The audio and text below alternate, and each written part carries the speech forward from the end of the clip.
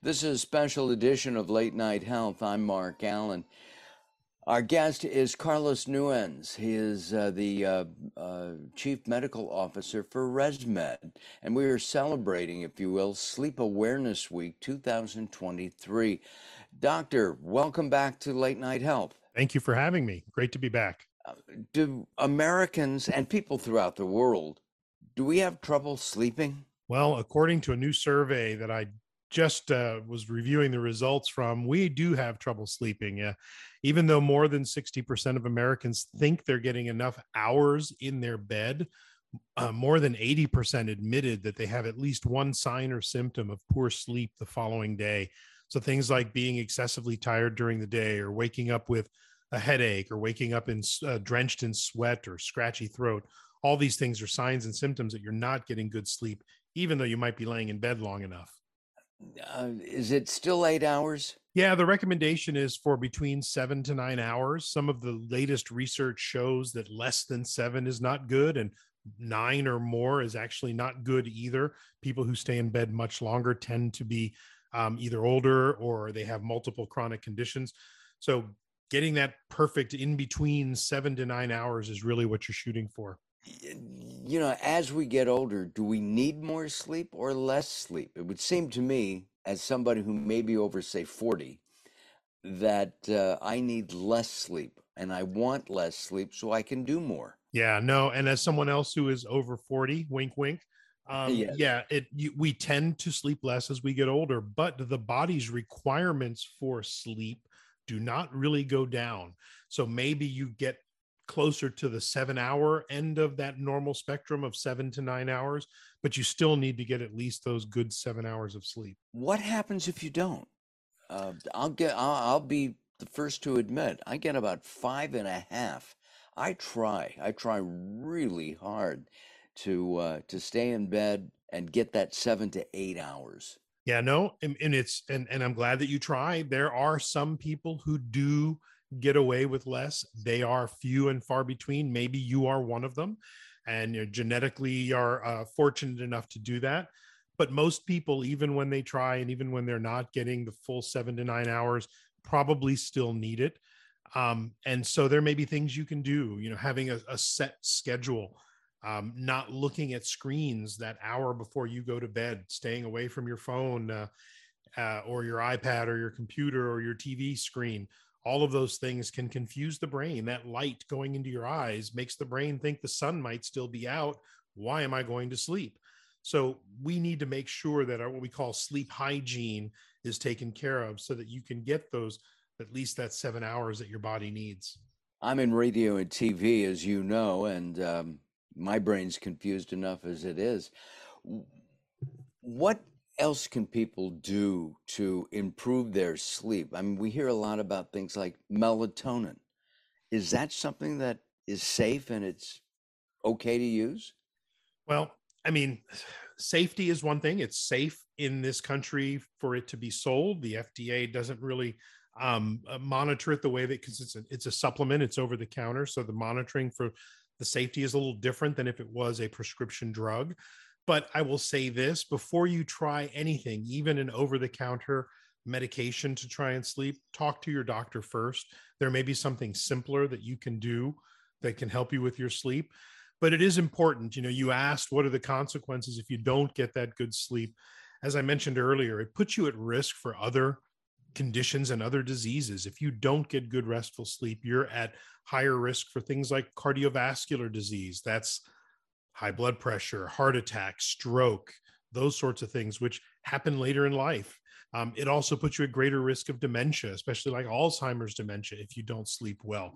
So I would do everything that you can to make sure you're getting that 7 to 9 hours of sleep, and it's never too late to start. And what about, prescription meds? I mean, we've heard a lot about them, and I think there's a recent study about one of them, the butterfly one, Ambien, where especially seniors are having some issues with taking it, and then celebrities have taken it and have messed up their TV careers.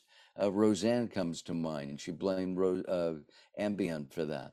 Yeah, you have to keep in mind that drugs like Ambien or any other medications of that type are controlled substances. They should only be prescribed by a physician and only should be used for short periods of time. They're meant to help someone who's having an acute short-term problem getting sleep.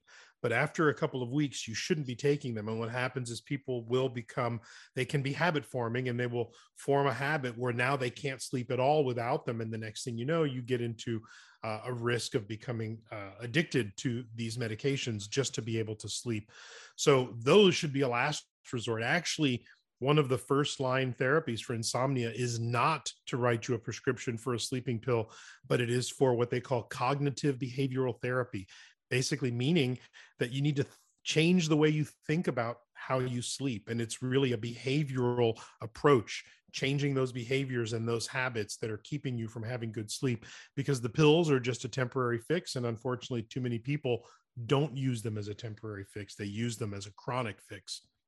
Let's talk about ResMed. What does ResMed do? You're the chief medical officer for that, and you're also the chairman of the Consumer Technology Association's Health Division. Yeah, so What does ResMed is an amazing company. We make respiratory equipment for people with sleep apnea and other respiratory diseases like COPD and asthma. We make ventilators, so you can imagine we were quite busy during the pandemic. yeah. But we also make all sorts of really cool digital health solutions for people with respiratory conditions. We make software for people who are dealing with medical conditions outside of the hospital, everything from rehab and nursing facilities all the way through to home health. And so it's ResMed used to stand for respiratory medicine. Now we like to jokingly say it's respiratory and residential medicine. We help people live with chronic diseases where they happen to live, in their home, in assisted living facilities, in nursing homes. So anywhere that people live with chronic diseases, ResMed is there to help them.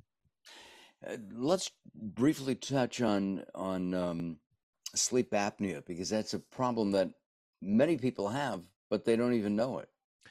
Yeah, there are about a billion, that's with a B, people in the world that have sleep apnea. And what it is a condition where you stop breathing multiple times every hour that you sleep. Yeah, even a mild case of sleep apnea, you stop breathing 5 times an hour every single hour. So it's no joke. And when I say stop breathing, it's like suffocating. Your body thinks you're suffocating, your blood oxygen drops, and your entire system freaks out to try and get you to breathe. Your blood pressure shoots up, your heart rate shoots up. It's a bad thing. And I know this from experience because I have sleep apnea, and for 20 plus years was in denial, was not being treated, and was setting myself up for multiple chronic health problems later in life. Do we have to wear the Darth Vader masks anymore? Well, it's funny. Every time you see like a CPAP device on a TV show or in the movies, they have the biggest, loudest 20-year-old thing with a mask that looks like Darth Vader, or maybe that creature from the Alien that sucks onto your face. It is not like that anymore. It hasn't been like that for decades. The CPAP machines today are small. They are quiet. They're quieter than your air conditioner. And I don't wear a big mask on my face. I wear what's called a nasal pillow, which are these little prongs that go under your nose. You may have seen something similar to that when people get oxygen. It's not much bigger than that, and it's very comfortable. And I actually look forward every night to putting it on because I'm getting a good night's sleep. My poor wife, who suffered for 20 plus years of me snoring, is now actually sleeping too. So it was the one treatment that cured 2 people's bad sleep. I was going to ask about that, because if I snore, and I don't do it every night, I don't do it regularly, I get this punch in my back, and because I'm waking her up. Of course, once in a great while, she wakes me up snoring as well. If somebody is interested and wants more information, not only about ResMed, but about better sleep, where can they go? Yes, there's a great website, sleepforbettertomorrow.com. Lots of great information about healthy sleep, sleep disorders.